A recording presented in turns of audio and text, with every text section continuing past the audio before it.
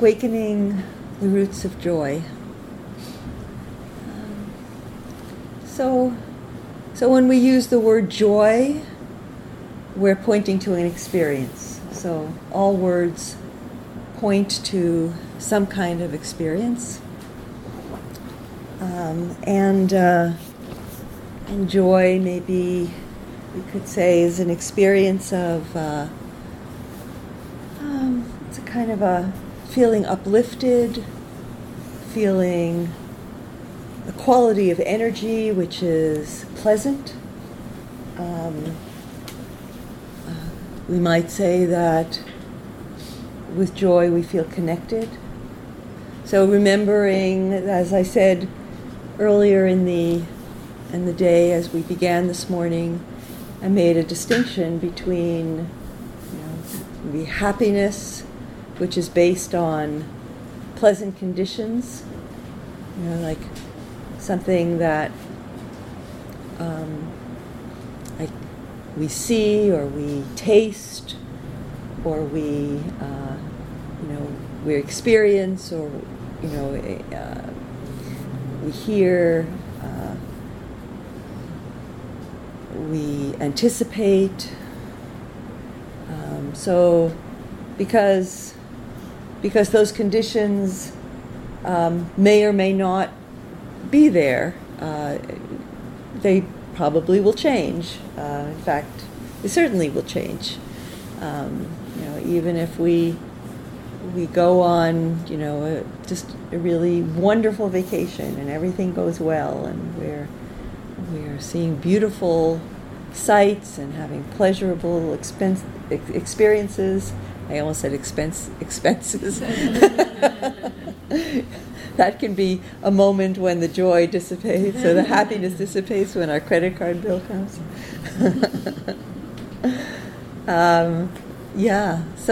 So all of these things, kind of these conditions that are pleasant and we enjoy, change and come to an end. So it's not that we shouldn't enjoy and experience pleasant experiences and value them, but we can't hold them.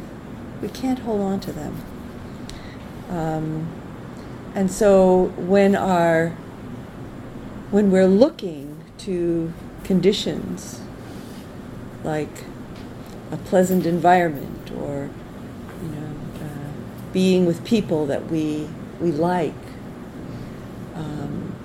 and not being with people that we don't like, if we're depending on that for our state of mind to be happy or joyful, we're going to be always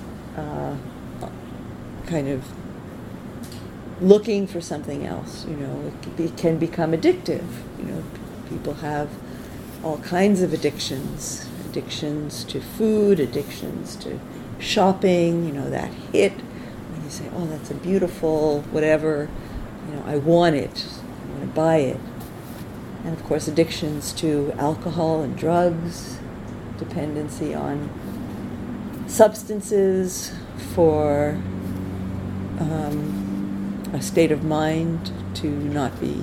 Usually when we're addicted to substances, intoxicating substances, we're trying to escape from painful states of mind, right? So now we're talking about joy, which is a development of the mind, and how can we nourish the roots of joy?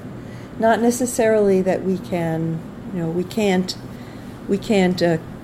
make joy appear, and as I also mentioned in the beginning, joy is something that arises, and it's not always what is natural to be experiencing, in our lives at any time.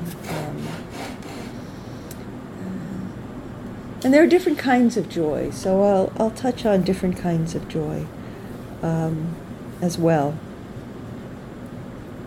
So So joy is a pleasant experience, quality of energy in the mind and the body. Feels uplifted, connected, and it arises from conditions. We can open to it. It's not something that we can have on demand, that we can control or force, but we can make choices that cultivate the roots, cultivate conditions that are conducive to the arising of joy. Joy arises as a development of the mind and as a development of as a result of letting go of what creates suffering. So when we begin to understand what's creating suffering in our minds, and we say, I'm going to stop doing that, I'm going to stop doing those things that create more suffering, that's one part of how we create space for joy to arise. We create the conditions for joy to arise. So when we recognize that, maybe there's a compulsive or driven quality in our attitude toward work, or that maybe there's a kind of a cynical attitude that we carry in our relationships, or an aggressive habit of mind that we hold.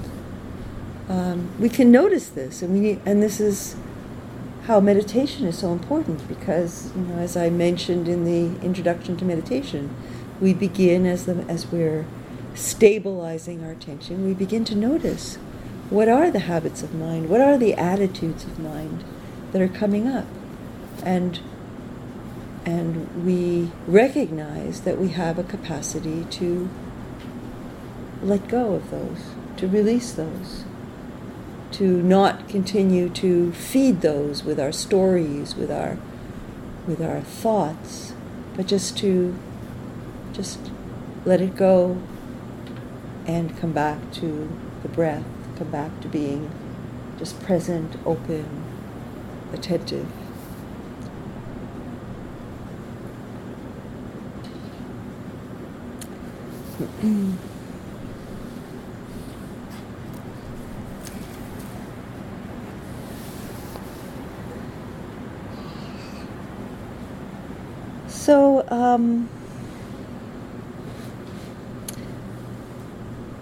So joy is joy comes and goes. It also comes and goes like different conditions that are pleasant. Those come and go, and we can enjoy them. So joy arises as an inner experience. It can arise, just for no apparent cause. Just we can notice that we're feeling joyful, and just we can open to that, and just be grateful for it, and just be present with that.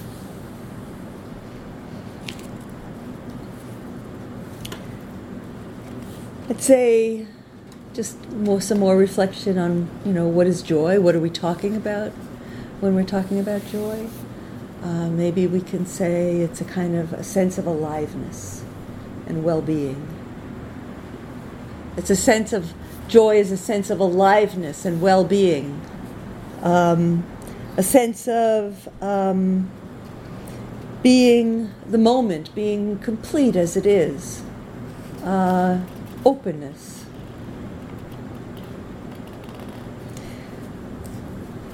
We could say that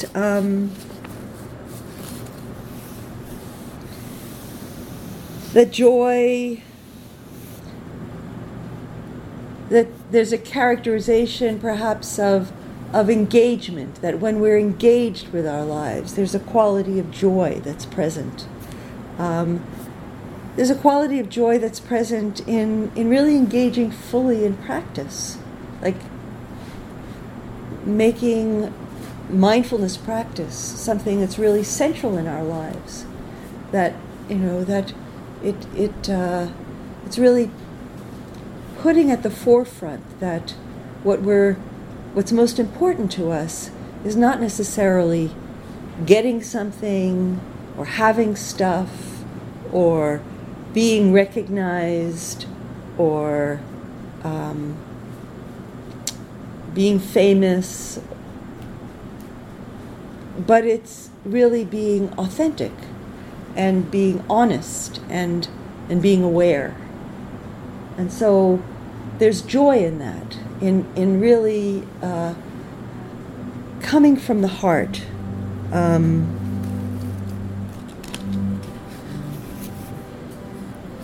There's a quote that I found from Rumi. When you do things from your soul, you feel a river moving in you, a joy.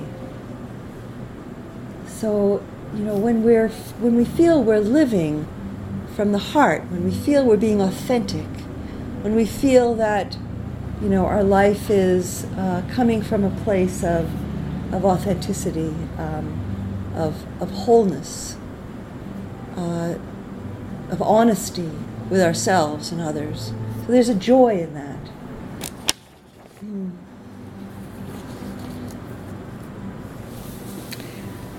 So what are some of the roots of joy? So, just to repeat, we can't summon joy, and yet there are choices that we can make, practices we can do, elements that we can bring into our lives in a conscious way, in an intentional way, that create the conditions for joy to arise, what I call the roots of joy. And so what we talked about at the check-in is generosity. So that's the first one that I wanted to talk about. That so generosity reverses our habits of grasping for ourselves. And when we share what we have, then we're kind of opening up to the life around us. We're opening our heart to the needs around us, and that grasping, it's a kind of when we grasp things, when we grasp onto stuff, or when we grasp onto, being praised or being or accumulating wealth, it comes from a place of wanting to be happy, of wanting to feel secure. It's not that it's coming from an evil place. It's coming from a place that, of thinking, well, if I have this, or if I do this, or if I get this recognition or this position, that I'll feel good. But what we discover when we examine our lives, when we bring a kind of a wise investigation to our lives, we recognize that stuff and prestige and wealth actually doesn't provide any lasting happiness. I mean, yes, if we're, there are studies have been done on this, if we're always hungry, if we don't have enough to eat, if we're on the street and we don't have a home to live in, there's suffering in that. But there's been quite a lot of studies around what actually makes people feel happiness or well-being. And beyond having enough to feel, safe, really getting more doesn't add to our happiness. So this is, with wise examination, we can discover this. Wise investigation, we can discover this for ourselves. And so this, generosity opens our heart to share with others who don't have enough, who maybe are struggling in some way. And it might not be struggling or suffering because they don't have enough to eat. It might be because they're feeling lost or a loss from someone or something that they've lost in their lives, or feeling alone, or so just even sharing our presence with the world around us, smiling, saying hello, acknowledging the humanity of the cashier who's checking out your groceries, or your at the pharmacy, and just having that simple momentary human interaction can be an act of generosity. When we're generous, it also helps us address that fear, to not be driven by that fear of insufficiency. I don't have enough for myself. And then I also talked about the joy in giving, the way that there are 3 ways in which generosity gives joy. As the Buddha said, in the consideration of giving, in the act of giving, and in the remembering that we were generous. So another way that we can cultivate the roots of joy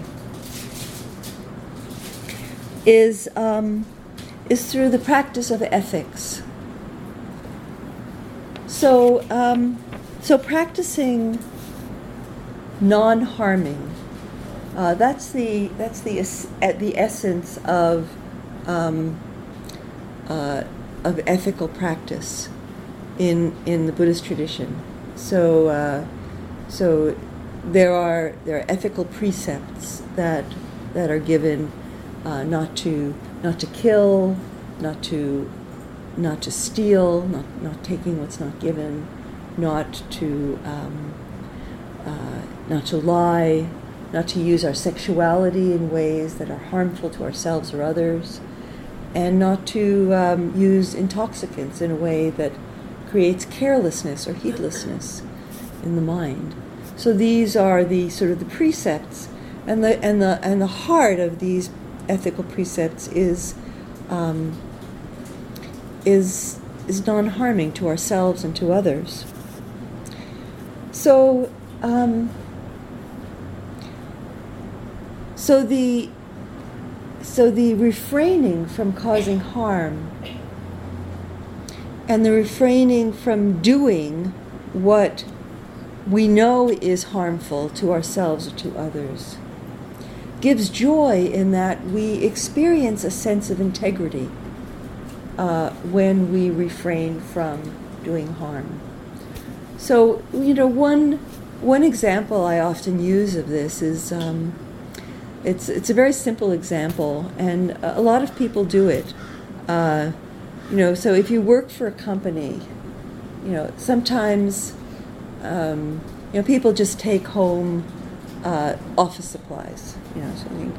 I'm working for this big corporation or a university, so I could take home some paper, I could take home, some pencils or pens or whatever, and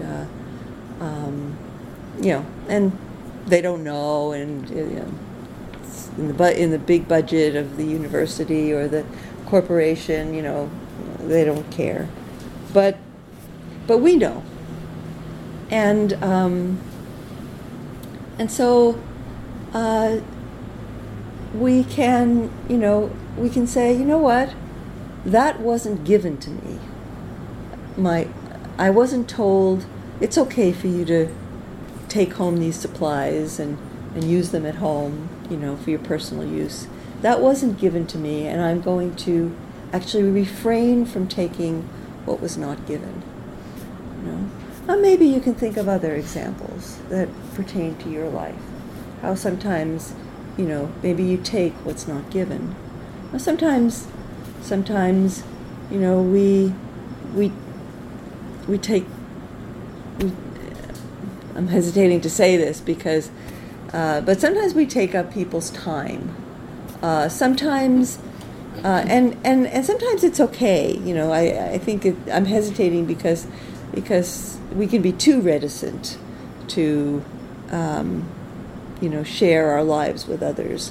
But sometimes, it happens when somebody wants to talk to us about something, and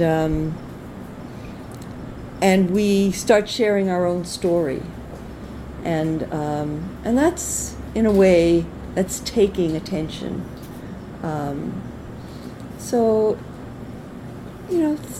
it's a kind of a contemplation of, how are we taking in ways that was not actually given to us, and or another of the precepts is not telling the truth. So, gossiping is another way that we cause harm, and it's, we talk about other people, and it's so common. It's actually hard to have a conversation. It's hard to hang out with people and not participate in gossip, because it's so prevalent. I used to take, I don't do it so much anymore, but, when I first got my dog, and I went to dog parks, and people would hang around, like there are the dogs that are off playing, and then there's the little pack of people that are, talking amongst each other, and very often they were gossiping about other people who come to the dog park who weren't there at the moment, and and it's like, how can we refrain from participating in talking about other people negatively in their absence, in work situations, and in family situation, in friend situation. It actually causes harm to ourselves, and it causes harm in our relationship with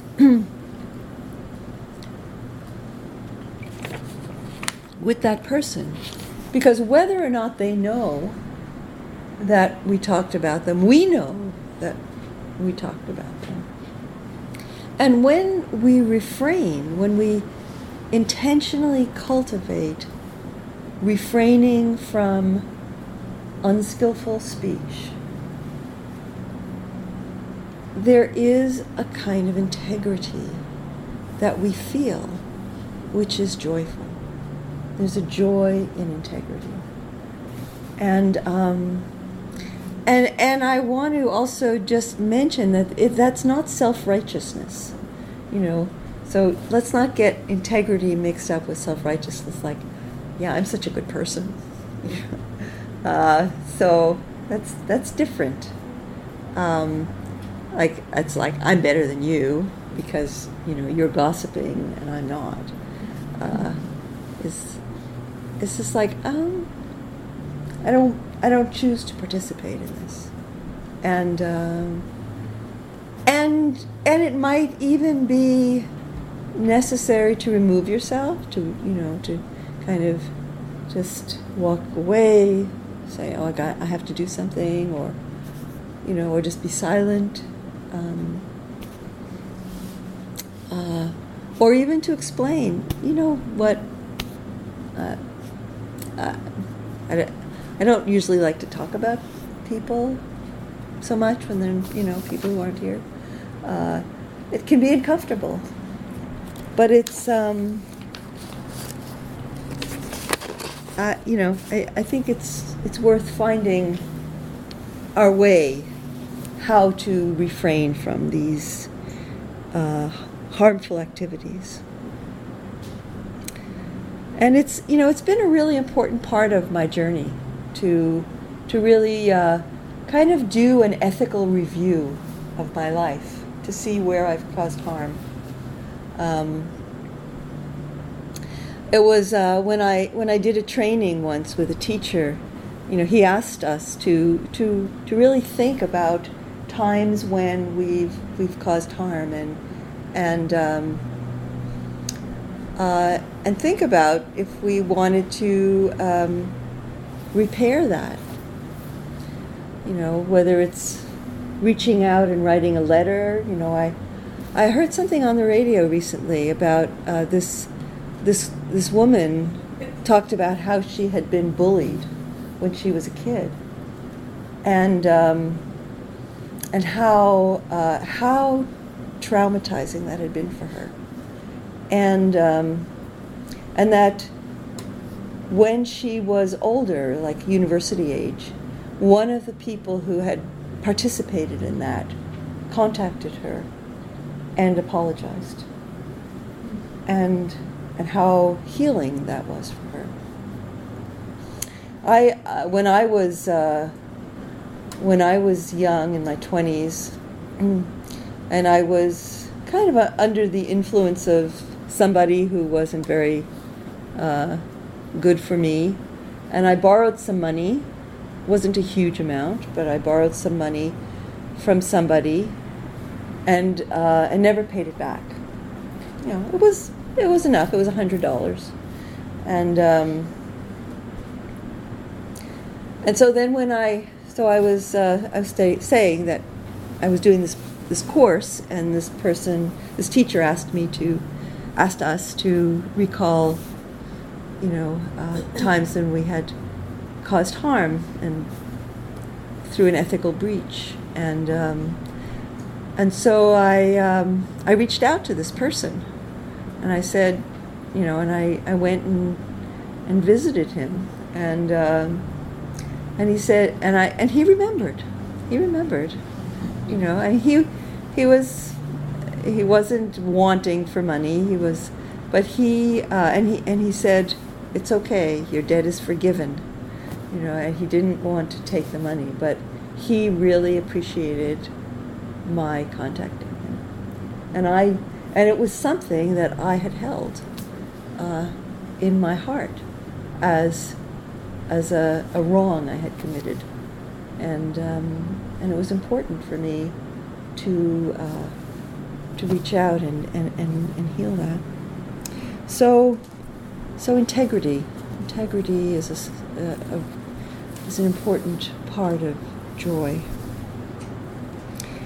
Another way that we cultivate roots of joy is through a collected and a calm mind. And I talked about that a little bit in the guiding into the meditation practice. So when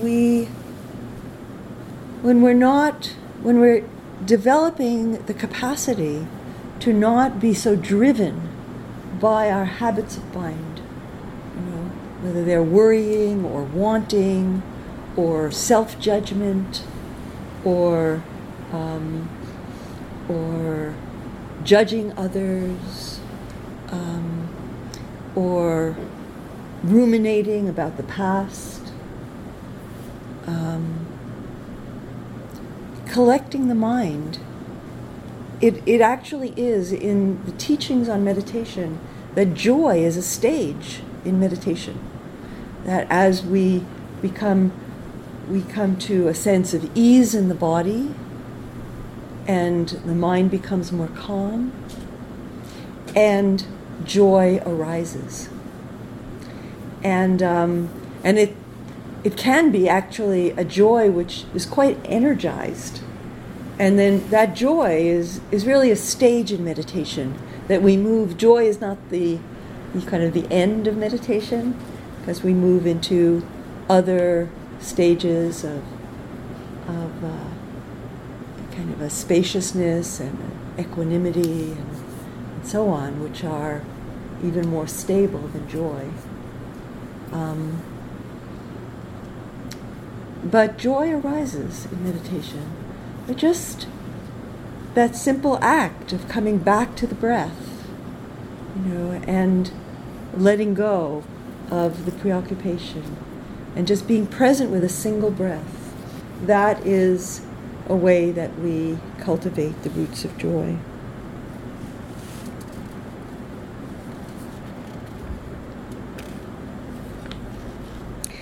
And another way that meditation cultivates joy is that in meditation, we begin to see that our thoughts are not who we are. We identify so much with our thoughts, with our beliefs.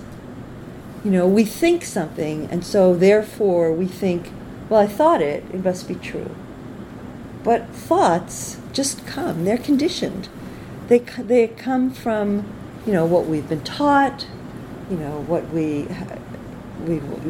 we've been taught from our families, what society teaches us in many ways,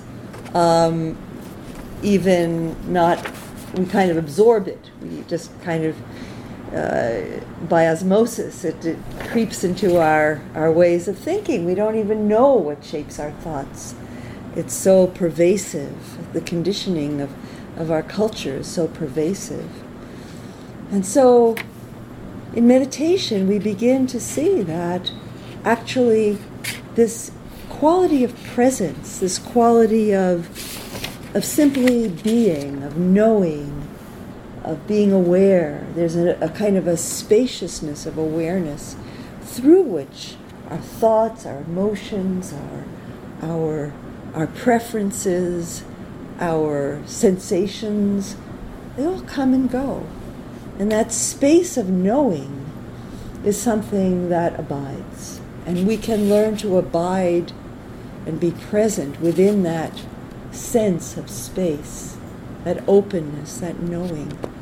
And that is, there is a quality of joy in that, of abiding in an openness, even if what is kind of moving through our space is not necessarily easy to be with.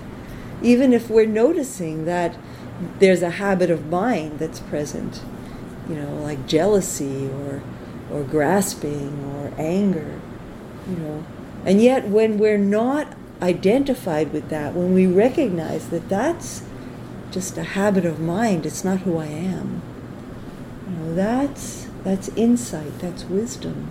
That develops in our meditation practice. And there's freedom in that. There's the joy that comes from a sense of freedom. That I don't need to follow that anger. I don't need to be pushed by that grasping. I don't need to act on that jealousy.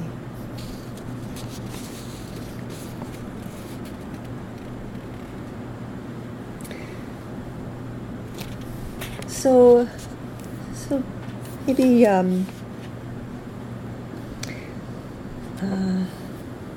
like to leave some time. So I'll just say a couple more things about roots of joy. Joy is one of the what are called the beautiful qualities of heart-mind. There are 4 that are taught in Buddhist teaching.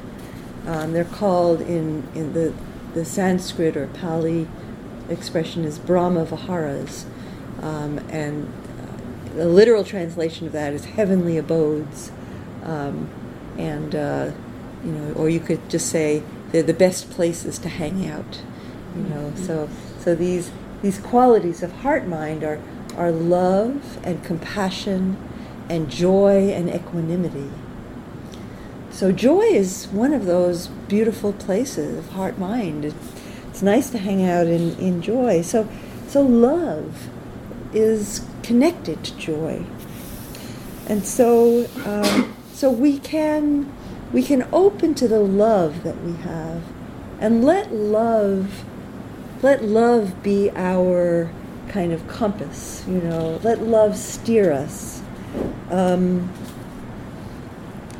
Feel our connection to others, like see the love that's around us. There's so much love, like just walking down the street, you see love between a parent and a child, a daddy. It's Father's Day tomorrow, I really love seeing daddies with their kids, holding their kids, playing ball with their kids, or, mommies, of course, nurturing and taking care, and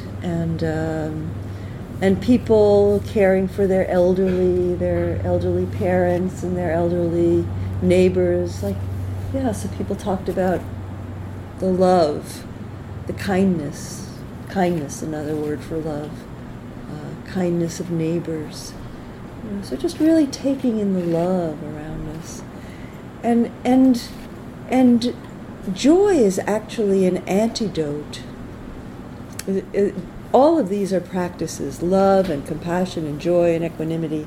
There are these beautiful, rich practices. We're going to do something this afternoon, which is a practice of love. And joy is a practice sharing in the joy, like opening to the happiness of another is an antidote to jealousy. So we might see somebody's good fortune, and we might think, we might have that reaction, I wish that were me, or that's not fair, or I should have that, And jealousy or envy it's an emotion that, we're usually not very proud of, right? It's something that we tend to not want to admit, that we're envious of somebody else's good fortune. But we can open to joy in their joy. That's a doorway to actually freedom from that pain of being envious, saying, wow, I imagine, so say we don't have a relationship, maybe we're not in a relationship, and we see, a couple walking along, the riverside holding hands, and we think, wow, they look happy, I wish I had a relationship. And then we can go into envy, and we can go into self-judgment, and and feeling how, I don't have something, which is a state of suffering. Or we can say, they really look happy, I'm happy for them. Can I open my heart to be happy, to share in their happiness? And that's a practice that we can do. And it brings joy, to open our hearts to the happiness of others.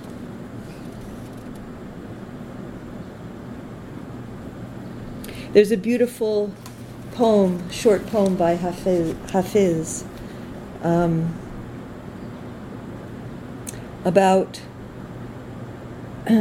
wanting to be loved and offering the love, and experiencing the love that we seek by offering it. And it goes this way. Admit something. Everyone you see, you say to them, love me. Of course, you don't do this out loud, otherwise someone would call the cops. Still though, think about this great pull in us to connect. Why not become the one who lives with a full moon in each eye, that is always saying with that sweet moon language what every other eye in this world is dying to hear? one of my favorite poems.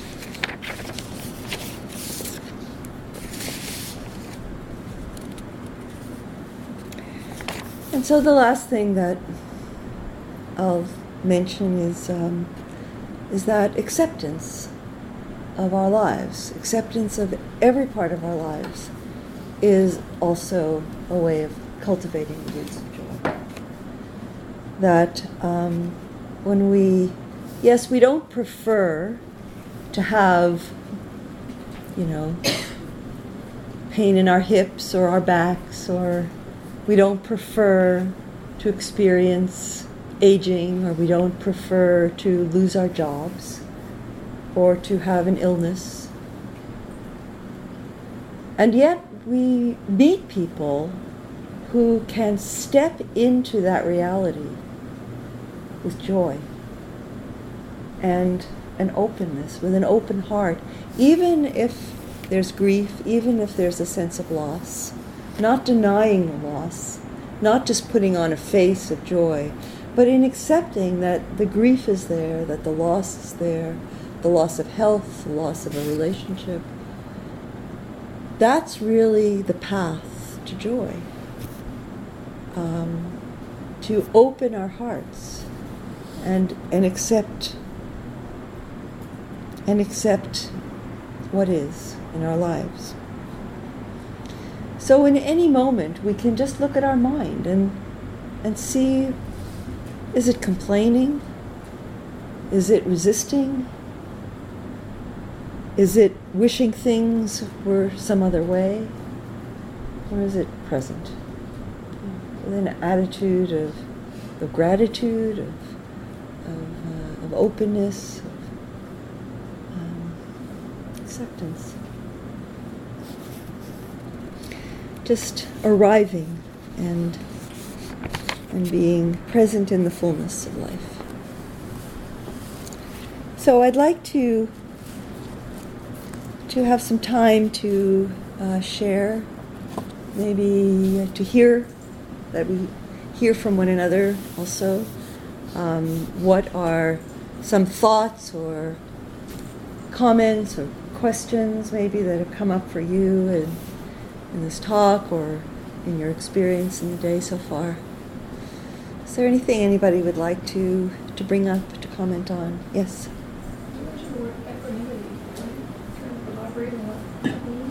Yeah, so equanimity.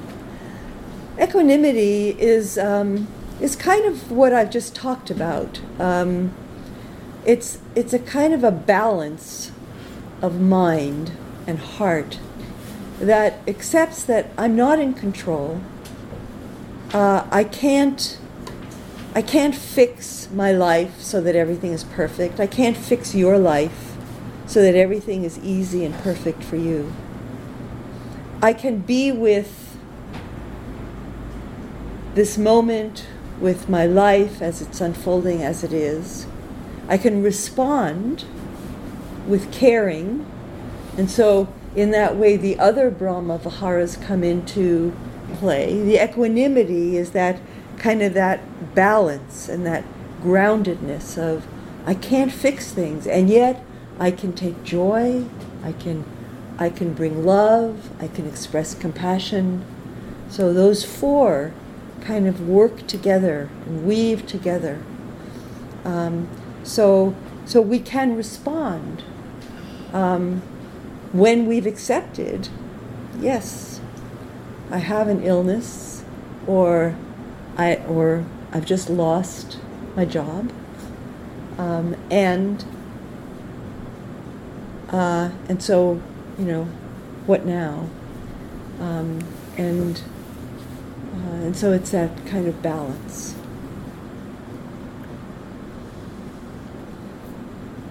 Yes? When you were talking about gossip, what came to mind is that I think I'm aware of when I go into that gossiping space and stepping back. And I forgot that something happens sometimes at home, with my husband after a tough day.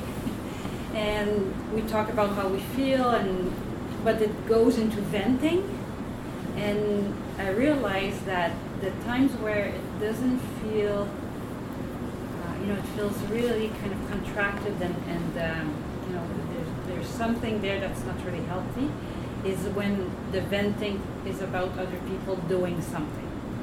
And then I realized with this talk that this is also what goes for me under gossiping. Yeah. Is, the boss did this and this colleague did that, and I'm thinking that those moments, I really, the heart gets really closed up. Yeah. And it's not a feeling of having had a good conversation about how we feel and everything. It goes beyond that. So I'll be careful about that. Yeah, I mean, it's true. It can shift from how did I feel? Like I felt humiliated, or I felt overloaded.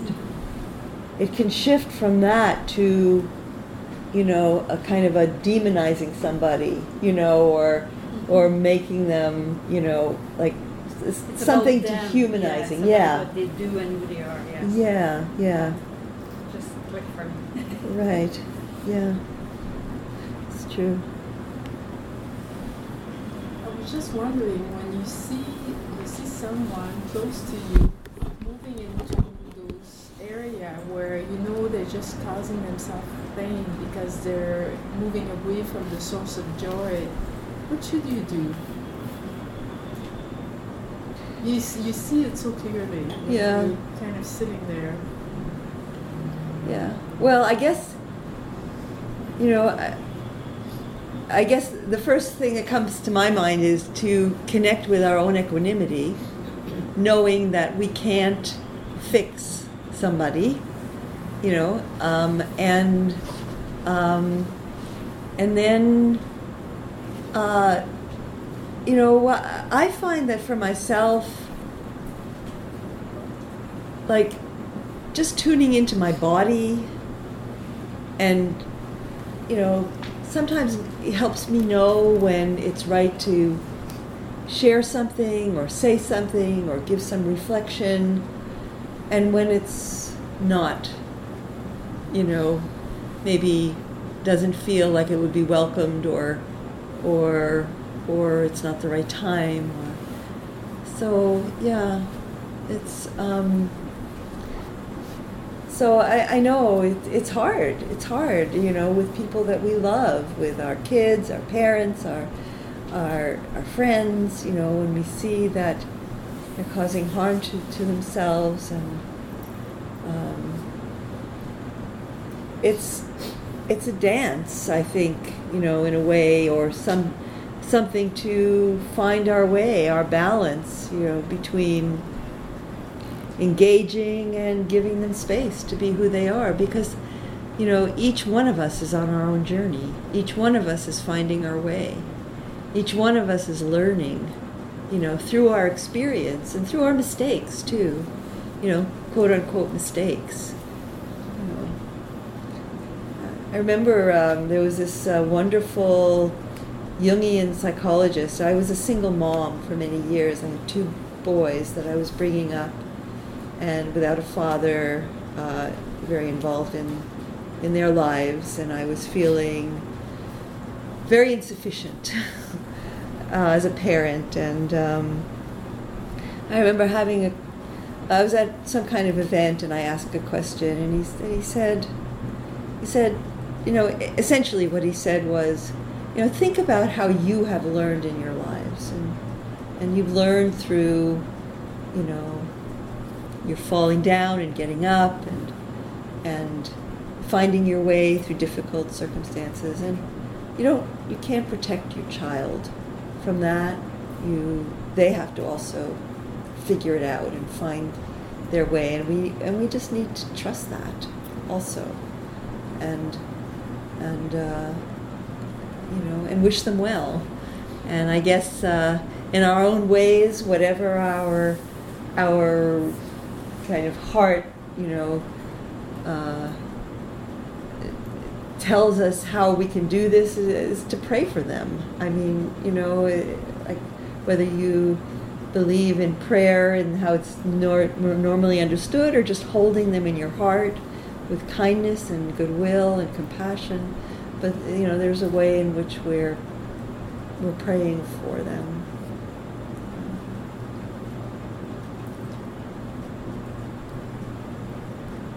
Well, that has to do with awareness too. Of younger people. Just speak up. People in their 20s. Like when you were giving the example of $100, they may not be aware that they're doing these things. Of course. Because they're still growing and learning, and their lives are very distracted. But I think awareness really helps, and sometimes it's good to point it out. Yeah, it can be. It can be helpful to point it out. So we have to discern when it's good to point it out. And sometimes awareness comes, like if I don't see a wall and I'm walking and I bump my nose on it and I hurt my nose, then I become aware of the wall. And sometimes this lack of awareness, when you become aware leader, it becomes a burden to you. So that's not good either. So that's, I think, where self-forgiveness comes in. Yes. You just can only do the best you can. That's absolutely. Absolutely. Any other comment or question? For me, just the awareness of beauty around me, like the flowers, the iris, the lilies and peonies, so just the beauty of life around, just stopping and looking at that really helps to bring a surge of joy. So I guess it's just eliminating other stuff and putting that in. Yeah, it's gratitude for the beauty and nature is also nourishes us so much because when we're in nature we feel it's like a tree doesn't think, am I fulfilling my purpose in life? Am I good enough? Am I getting the most out of my life? Do people like me? And so we connect with that simple energy of aliveness in nature, which is so nourishing. And there is a joy in that. Because so you talked about authenticity, and then I think I see how that develops in my life when I'm applying for a job or something, and it's something I'm actually genuinely into. There's nothing forced. It's very, I typically get the job, I get the thing, or it sort of just works out well. And when it's not, when I'm sort of like forcing myself to try to do something because I think it'll pay money, or I think it'll in some way give me, out of greed sometimes, then it never works out. It never works out. So for me at least, so I don't know. Yeah, it's true. It helps to honor what calls us, what we love, to do what we love. There's a poem by Rumi, I think I know it by heart. Sometimes you hear a voice through the wall calling like a fish out of water, like a falcon hears the beat of the drum calling it home.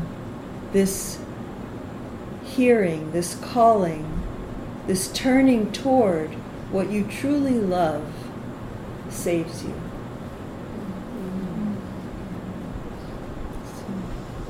I'm just thinking that cultivating joy does not mean, I'm saying this to myself, not sure good now, but cultivating joy does not mean looking at life through rose-colored glasses.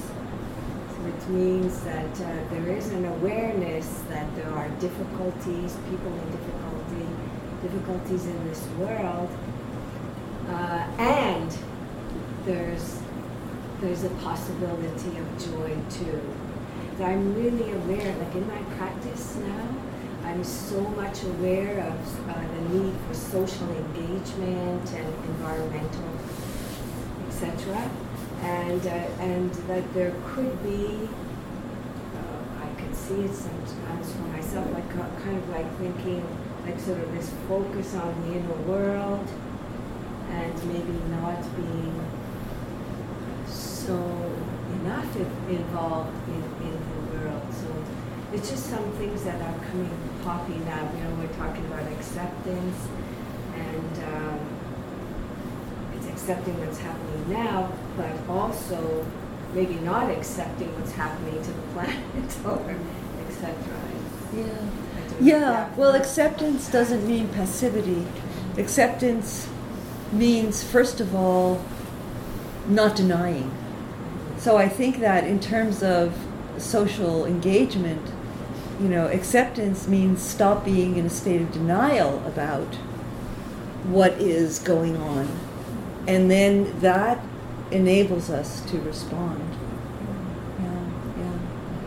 So yeah, that's why I didn't want to say, call the event Cultivating Joy. I wanted to say Cultivating the Roots of Joy. Because really, I agree with you, and I haven't emphasized that in our teachings today, but I think engagement, social engagement is where there's something bubbling up in the awareness in the Dharma world, that this is an essential part of what it means to practice meditation, and that we need to bring it into our practice. It's not something just about feeling good in ourselves, but it's really looking around with clear eyes and encompassing the whole world in our practice, and bringing love. So it's when we bring this blame and separation and anger that we get into activist burnout. And when we can come from a place of love and compassion and engagement and inclusion, then we can engage with joy, even in difficult issues. So I think that we need to kind of bring this to an end. We're a little over time. So thank you very much for this really wonderful discussion.